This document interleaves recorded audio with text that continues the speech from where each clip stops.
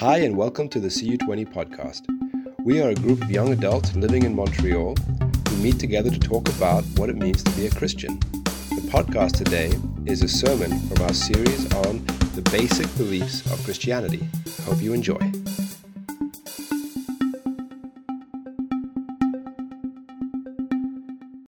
So this is, like I said, the complementary sermon that comes alongside chapter 1 of the book. And so we're going to keep doing this, but what you will discover tonight and for the rest of the weeks to come is the same thing that so many blockbuster movies have taught us. The book is much better, right? So tonight I will do my best to summarize, condense, and kind of show a different facet of the theme of chapter 1. And chapter 1 was called The Right Approach. It was essentially about how do we, when we're looking at the question of seeking after God, who is God, does God exist? How do we even approach such a topic? How do we go about looking at it through a Christian lens? Now you'll discover in this book, the book itself does touch upon certain proofs or certain evidences for the existence of God and for the unique character of Christ. But it doesn't, the point of the book is not to go into some deep thesis as to these. It's not a apologetics book in that way. It's not making a defense for the faith from the sense of someone saying, look at the evidence we have. It's rather taking the approach of saying, if you want to seek after God, this is what Christianity teaches about God. And so look at it from that lens. By the end of this book, you're not going to be able to come out of saying, I have all of these hard proofs for the existence of God.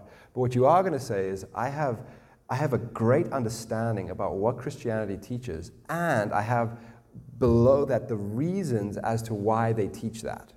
So that's kind of what we're going to end with. And so the right approach, is not the right approach of saying, okay, let me tell you all the reasons as to why we think God exists. It's more saying, when you're approaching Christianity as you're curious about what Christianity is about, know from the outset that this is what the journey should look like. So as we go along that, it is a difficult and somewhat, just like a thick quagmire of a question when you look at does God exist? Who is God? What is he like? It's a deep question, and quite often we get lost in the midst of it all because there's just so much out there and you don't know what you can trust. There was a few years back, my wife was making a dish, some sort of, I think she was pickling chilies or something. I don't remember exactly what it was. But we bought a cheap bag of really big, what are the ones that are not that spicy? It's either habanero or jalapeno. I always get it wrong. Which one is the spicy one? Jalapeno, right? Jalapenos are not that spicy. So we bought a bag of these things, and she was slicing them up, and it was a bag, so it took a while to slice them up. And then she kind of popped them somewhere else, and then she's like, my fingers are tingling. And then I was sitting on the couch at the time, I was like, oh, that's weird. And then she's like, no, my fingers are starting to really hurt. And what happened, we kind of tried to go to bed, and then she's like, I can't sleep. My fingers are getting worse and worse and worse. And what had obviously happened is that the chili oil had gotten under her fingernail beds or something like that and was really burning. And so now we're up. It's past midnight, and we have to figure this out. And so many recipes and cooks out there will tell you, oh, just wear gloves. But they don't tell you what happens what to do if you don't wear gloves. We'd already made that mistake. They offered no advice to those in our situation. So now I'm Googling, how do you fix this? Burning fingers, chili, search. And what we discovered is a whole bunch of answers. And we just started trying all these different things. But the problem was, everyone seemed to have a different answer. And worse than that, some of the answers even contradicted each other. Some of them said, okay, you got to use soap. And the other would say, no, don't use soap, don't use soap. Some of them saying, okay, it'll be bad, but put your hands in hot water because hot water dissolves the blah, blah, blah, blah. The other advice saying, no, stay away from hot water. And so we are trying our best to figure this out, and we have all of these contradictory answers, and it just became this huge mess. Who do you believe? How do you know what's true? How do you know what's not? The age we live in today, it's no wonder so many people are so skeptical. The birth of the internet gave way to this era that we live in now, where the promise of the internet was that it was going to make truth accessible to all. That now we have democratized the truth, where everyone has access to it. But that's not the case at all. All the internet has done is made the truth indistinguishable from the lies. We don't know what to believe anymore. We look out there in the world and we see so many answers that it just gives way to skepticism. It gives way to cynicism. And I'm reminded of, as John Stott was, that there's an interaction between Jesus and Pontius Pilate, where Jesus speaks about being the truth. And Pontius Pilate scoffs and says, "What is truth?" And then he leaves without ever bothering to stick around for the answer. That kind of is the spirit of the age today of, people don't believe there is truth anymore. People don't believe there is an answer. And so if we're seeking after God, do we even dare? Do we even dare to hope that there is an answer that will be the right answer? Excuse me, I'm going to be drinking a lot tonight. So tonight we're going to be looking into some of the way of approaching the Christian faith. And some sermons are going to come back to the idea of, some of the kind of more tangible reasons as to why we hold on to some of these truths that we do hold on to. But tonight, the point of it is partly just to answer, why is the question so hard to answer? Why is it so hard to know if God exists or not and what his character is like? And then the other part of the sermon is going to be looking at the way in which the Bible presents the answer of how you can know God and know about God as well. And so it begins at the very beginning of the Bible with the opening words of the Bible, which is "in the beginning, God." And it sets the stage, those 4 words kind of set the stage for a precedent which is to come, which is that we have a God who takes initiative. He is the first one to move. In the beginning, God created. God moved. God did. When there was nothing, he began something. And that sets the tone. Christianity is a religion in which God takes initiative, where he steps forward to do something. The Bible actually is not about discovering anything about God. It is showing us that God is reaching out to us already. He hasn't left us in the situation where we kind of have to figure it out on our own. He has left for us a huge amount of speaking and acting on our behalf and towards us that we need to listen to as well. There's an interesting story told by David Platt, who had a conversation with other leaders of various faiths from around the world. And he says this conversation began in a sort of a roundtable discussion. And at the very beginning, he remained very quiet. And he allowed the other leaders of the faiths to begin talking about what they believe and why they believe it. And what it became was a very much a back and forth discussion between a few of them, saying, well, this is what we believe and how it's different from what you believe. And this is what we believe, how it's different from what you believe. And then he chimed in towards the end. He said, what do you guys think? Wouldn't it be great if God just came down, it came among us and said, this is who I am. This is what I'm like. This is how you approach me. And all the leaders said, they kind of smiled and said, well, yeah, of course, that would be amazing. We would love that. And he said, well, let me tell you about Jesus. Let me talk to you about what we believe. Because that is the case of a Christian. A Christian worldview comes from the worldview that God has stepped into history and told us what he's like. Jesus Christ is, I said it last week, he is one of the very, very few figures in all of history that bears any clout, at least, that people, when they met him, didn't ask, who are you? They asked, what are you? He had a quality about him that was just otherworldly. It was different. And he is the only one in that list who accepted it when people said, are you God? You're God. And he didn't reject it. He welcomed it. He accepted it. He said, yeah, I am. This is essentially what we hold on to about Jesus. We discern from the world around us that God, something of God can be discovered, and the Bible teaches that God has left, in some sense, a fingerprint upon this world that can be seen in the blueprint of the created order, the blueprint of even our own hearts. That when we look at the world around us, yes, we can see something of God's power, of God's glory, of God's faithfulness. It's just the way that the world is, the way that the universe is. We can look at certain things and they leave us with the impression that something must be behind this. Something must be above this. This couldn't have just come about. Doesn't make sense completely. But then we can even look within our own hearts, and our own nature points to this reality as well, that we have hungers within us that don't seem to be satisfied by anything that this world can produce. And how does that make sense? I mean, I have a hunger for food, and food exists, and I have a hunger for sleep, and sleep exists, and I have a hunger for sex, and sex exists. But I also have a hunger for meaning. I have a hunger for purpose in my life. Ooh, he likes to do that sometimes. I have a hunger for, security. And yet this world, it alone doesn't seem to be able to offer that.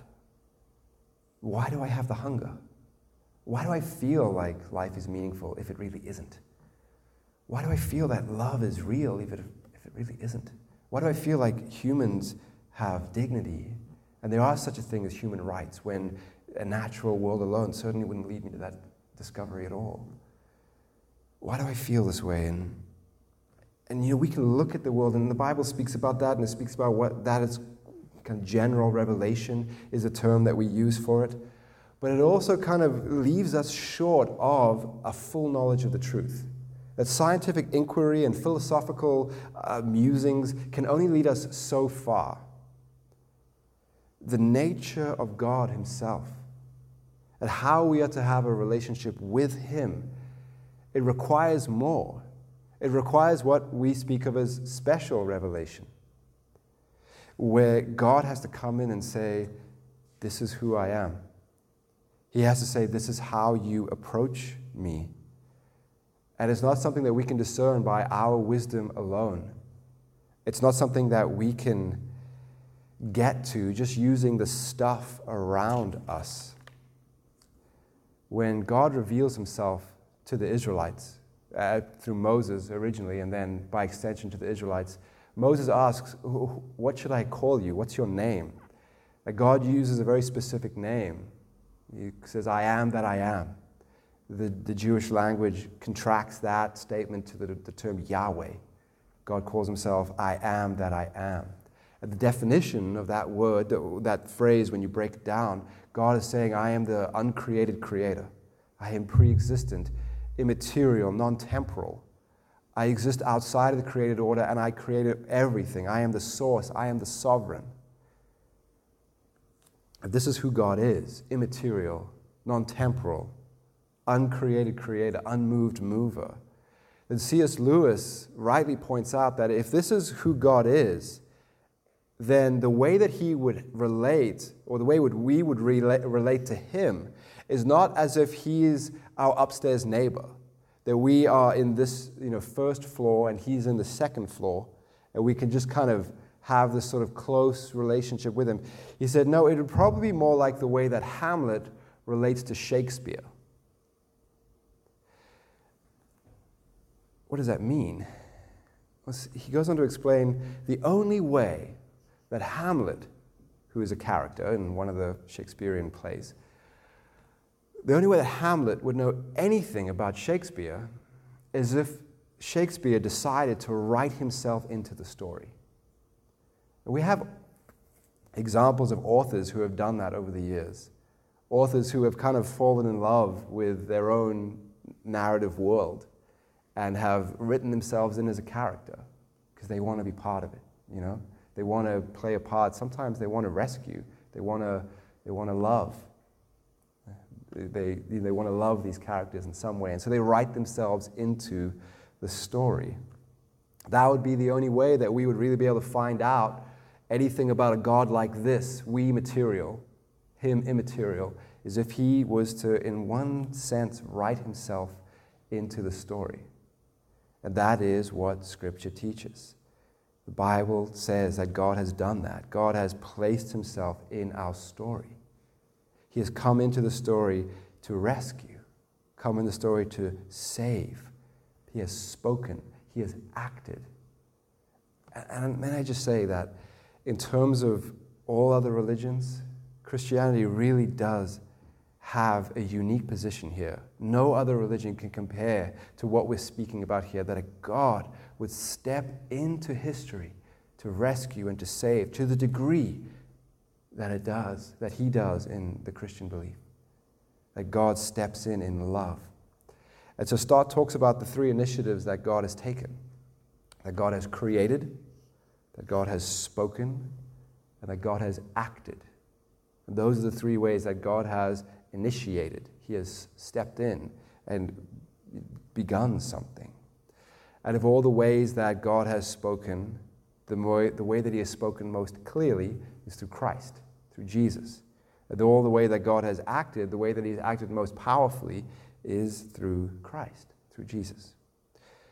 One of the things that John Stott says in that opening chapter, he says, the Bible reveals a God who long before it even occurred to men and women to turn to him, while they were still lost in darkness and sunk in sin, takes the initiative, rises from his throne, lays aside his glory, and stoops in to seek until he finds them. And this is why an investigation into Christianity is not primarily an invitation to do anything, right? It's a declaration about what Christ has already done. And that's what we find in the opening words of the book of John. John chapter 1, verse 1 to 4, and then jumping down to verse 14, and then jumping down again to verse 18. This is what is read. This is what is written, excuse me. In the beginning was the Word, and the Word was God, and the Word was with God, and the Word was God. He was with God in the beginning. Through him all things were made, and without him nothing was made that has been made. In him was life, and that life was the light of all mankind. The light shines in the darkness, and the darkness has not overcome it. Jumping down to verse 14. The Word became flesh and made his dwelling among us. We have seen his glory, the glory of the one and only Son, who came from the Father, full of grace and truth. And then jumping down to verse 18. No one has ever seen God, but the one and only Son, who is himself God and is in the closest relationship with the Father. Let me read that again. No one has ever seen God, but the one and only Son, who is himself God and is in the closest relationship with the Father, has made him known. Verse 14 is one of the most important verses in the whole Bible. The Word became flesh and dwelt among us. This means, if we take it literally, as John intends us to, that God has broken into our world in a unique and pivotal way. Many people would prefer to reduce Christianity down to simple teaching. The ethical teachings of Jesus, the ethical teachings of the Bible, loving your neighbors, being holy, these kinds of things. And that would be enough. That's great. Let's just leave it there. Let's cut away the supernatural, cut away the claims to sole authority, stuff like that. But if you do that, if you take the actual definitive work of God in history out of Christianity, you've gutted it completely. If you take the idea of God becoming, the Word becoming flesh out of the Bible, out of the teachings of Christianity, you have left it hollow and empty, not able to do anything that it claims to be able to do, not worthy of any attention that we give it whatsoever. John certainly doesn't allow that freedom. The end of the book of John, which Julia read a bit of, if you look just above that, what you find, the verse 21 of chapter 25, is that the right way around? Yeah, sorry. You see the story of Thomas. And the way that the story of Thomas ends is by Thomas declaring, "My Lord and my God," to Jesus. My Lord and my God. That is the climax of the book of John. That declaration, my Lord and my God. It's not enough that we just take the teachings of Jesus. We must take him as the act of God, the act of self-revelation of God, not only to speak to us, but to act for us as well. Redemption coming through him. Redemption, this is one of the commentators I read, says this: redemption is God himself at work in the world, achieving his own goals for repairing the consequences of sin and bringing humanity back into relationship with himself. Redemption is what we're speaking of here. That is what Christianity is about. It is a rescue religion. Now, when I look around the world, at every turn, I see people who are aware of the desperate need that this world has, that we have for transformation. It's everywhere. You see it in the way that the ads, try to lure us in with promises of a better life, of higher esteem, of more popularity, whatever it is. You see it as well in the very heartfelt movements of social justice that continue to be, heralded and put forth by different people in the world today. People longing for transformation, people longing for change. People knowing that there's something deeply broken about this world. They're searching for a diagnosis. They're searching for a cure. We long for hope in this world. We long for something to hold on to. And the Gospel of John is all about giving us that hope. That prologue that he begins with is all about announcing the hope. Something has happened. Something concrete and definitive has happened, and it's set a marker in history by which we can judge all of life from. That what proceeds from that can be measured by it. It is that pivotal. It is that important. And what he has given us, what God has given us here, is a branch to hold on to. But in order to get that, if we are on the edge of a crumbling cliff and there is a branch above you, what do you need? You need to reach out and grab it. And that's where our response comes in. God has spoken, yes. But have we listened? God has acted, yes. But have we responded? Have we received it? Listen, it is not of small consequence. This question, who is God? What is he like? That is not of small consequence.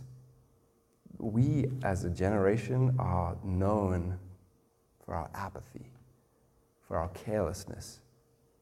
Apathy is deadly. Carelessness will lead to destruction. If you don't care enough to take this question seriously, it can be of absolute dire consequences. And I know that a reluctance to really seek after an answer it's not born out of nothing. It's born out of a reluctance of having to face the answer. Part 2 of the Chili Fingers story is that in the midst of us frantically searching for how to cure my poor little wife and her tiny burning fingers, we're trying all these different things, dip them in milk, run them under cold water, try a salt and sugar rub, all of these different things. There was one thing that I remember, and it was a comment on like Quora or something like that, and someone just said, there's nothing you can do. You just have to wait.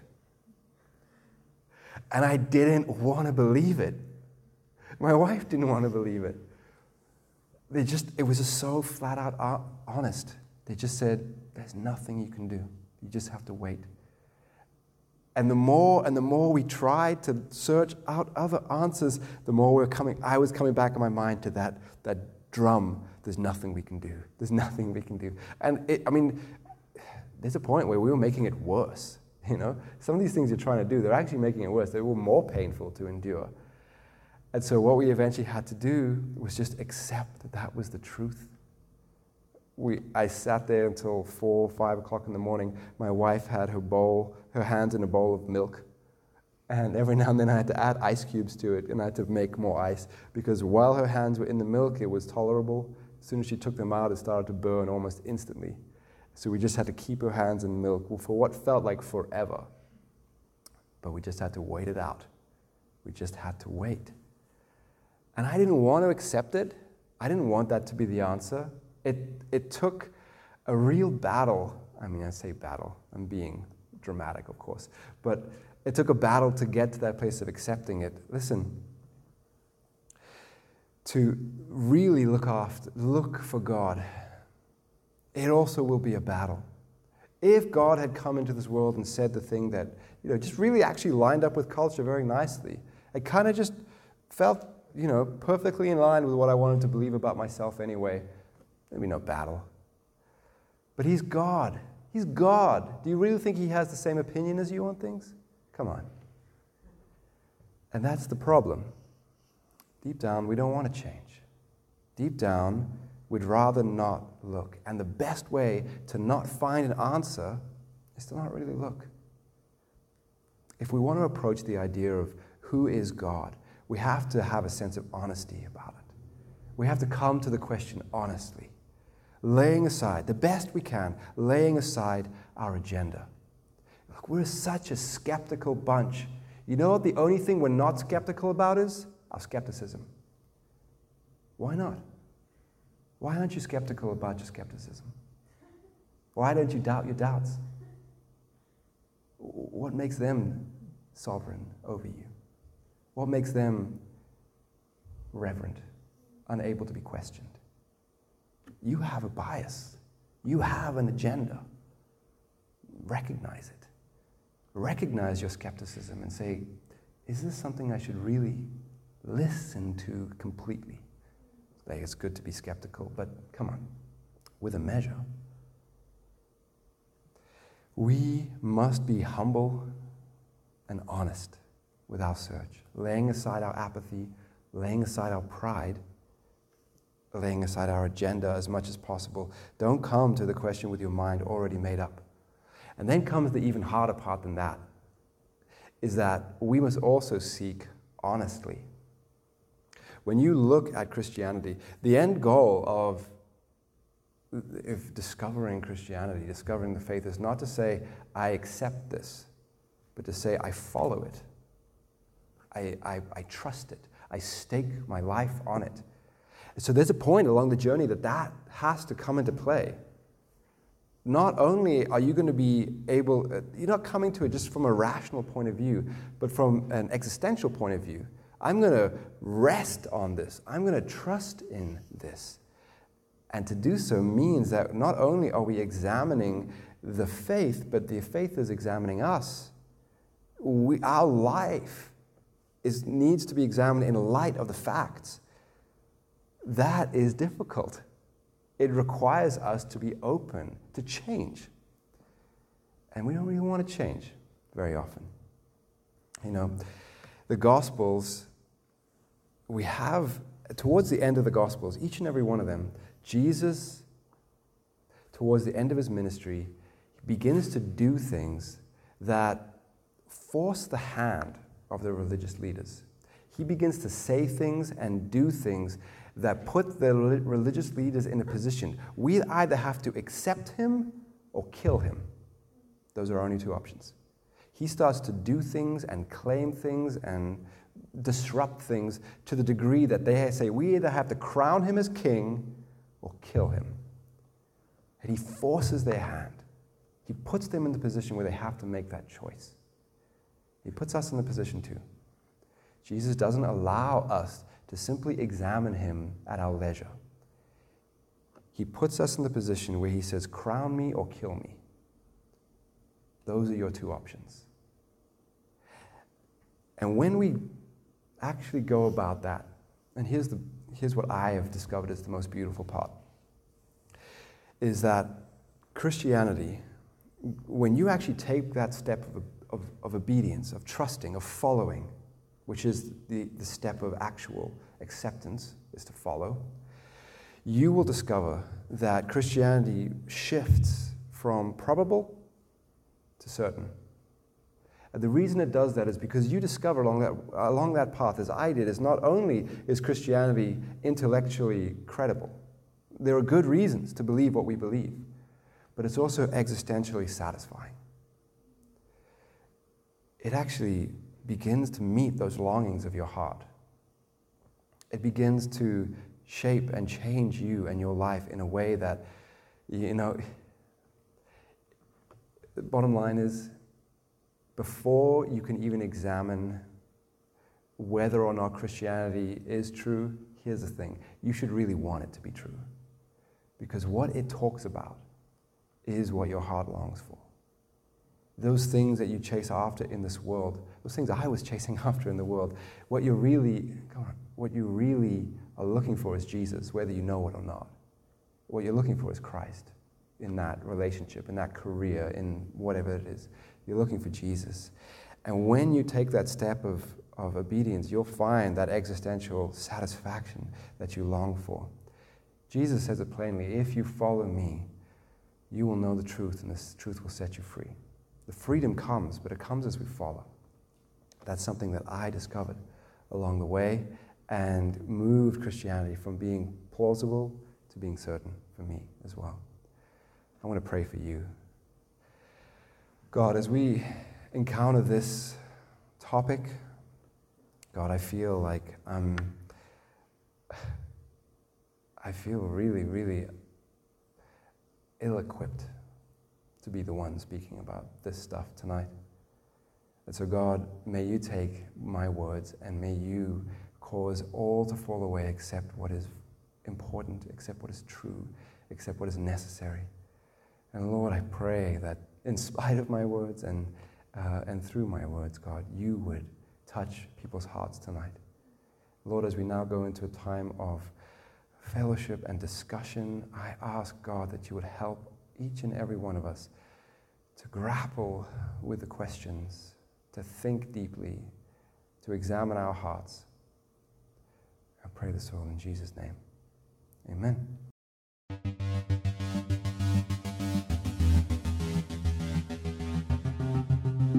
Thanks for listening. If you'd like to find out more about us, you can find us on the website peoplesmontreal.org. There you'll find information about where and when we meet, as well as a catalog of past sermons and other resources. Hope to see you soon.